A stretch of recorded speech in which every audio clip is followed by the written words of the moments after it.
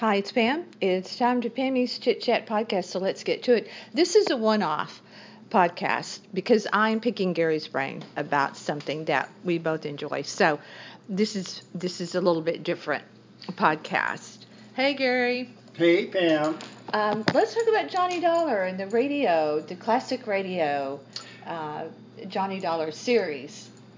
Oh yeah, I discovered it on the Sirius Radio Classic station a few years ago, and it's one of those detective shows. Right. One of many detective shows they had on the radio back in the. It's really, I think it goes back into the 40s, but it's 40s and 50s, and some of the best episodes were from about 1956, 57, when Bob Bailey played What made Johnny those Dollar. better? Why were they better during that time period?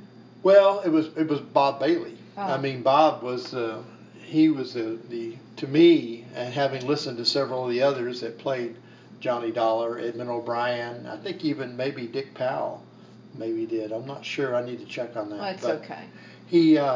He just really is very authentic. He's very engaging.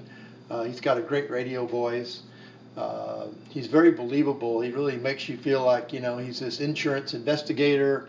So that was Johnny Dollar's primary focus, was to investigate insurance claims or fraud, or Yeah, he worked for insurance companies, and it was always yours truly, Johnny Dollar, the man with the action-packed expense account. Well, I like the sound of that. I think I may have had one of those in my career.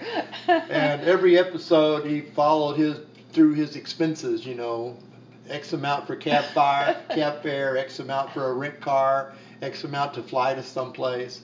I don't think I realized they had rentals back then, rent cars back then. And he would, investigate these big claims. There'd be a big claim against somebody, and so he'd have to go and check it out. Now, basically, did he always win the money back for the insurance company, or? Well, I haven't listened to everything, but a lot of times, he proved out, that the claim wasn't right. Why do you think mysteries and that sort of thing were so radio popular? I think it just lent themselves, to radio. I mean, people, before TV, and then when TV was just getting going, it was just a great form of entertainment. And probably the classic whodunit. Yeah. Trying to figure out, okay, well, who did it, and if it was a good story, it just kind of really grabbed people's attention. Because whenever I'm listening to classic radio, like reading a book, I kind of see the action in my head, even though I know they're in a studio with all the sound effects and stuff. And one minute I'll be thinking that they're in the studio, and but then I actually kind of like a book. I see it playing out in my head. Well, I mean, that was part of the attraction, because when they really did it well and they learned how to do it very well, you hear the cars squeal, you hear the doors creak, you hear the up and down the stairs, you hear the traffic on the street, and they did do the magic of sound, make you feel like you were there. And isn't it amazing? They did it all just with authentic materials that they had. I mean, there was no fakery like now, where when you're seeing a movie, you don't know if they did something real or if it's just CGI'd in after the movie. They were really making those sounds. Absolutely, and it was. For its time, it was the top entertainment, people had. Right. Because even when TVs came out, they were expensive. No. And then everybody had a radio set. Right. So if people want to find those and listen to them, what's the best way to do that? Well, of course, there's the classic radio station on Sirius, channel 148. Okay. But if you were to Google, yours truly, Johnny Dollar, you'll find there's Internet Archives. There's a number of different places where you can go and listen to the episodes. Are these public domain things where? Well, I don't. It's hard to say if they're really in the public domain, but there is a lot of material out there. So I don't know if people's got the rights to it. So you can find it for free. Yeah. Okay. Yeah, I mean, there's a lot of, you can buy it where it's more packaged and more seamless, but okay. Now be aware on Johnny Dollar too that there were different, for a long time they did like 5-part of the same story.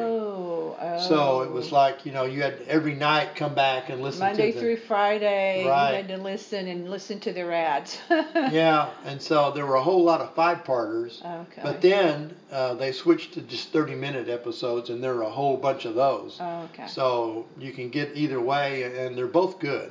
Right. So if you're on a long car trip, the 5 in a row would be great. Yeah. Okay.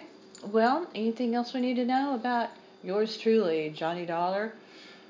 Well, again, you're going to find a lot of different actors that played Johnny Dollar, and I would recommend, if you haven't heard it, I'd start with Bob Bailey. Okay. And he was also in other radio shows that were pretty good. But that's where I'd start. Okay. And you'll hear the classic, yours truly, Johnny Dollar. Oh, you said that so well, and I appreciate you for doing this one-off for me, because you're not on the podcast very often by your choice. So. Well, yours truly, Gary. All right, there you go, and this is yours truly, Pammy's Chit Chat. Thanks for being here, and thanks for listening. Gary may have more information on our website, northpalmbeachlife.com. I'm on Instagram. You can find me, Pamela Barker, there. And you can write to me at pam in the 561 at gmail. Thanks for being here. Stay with me.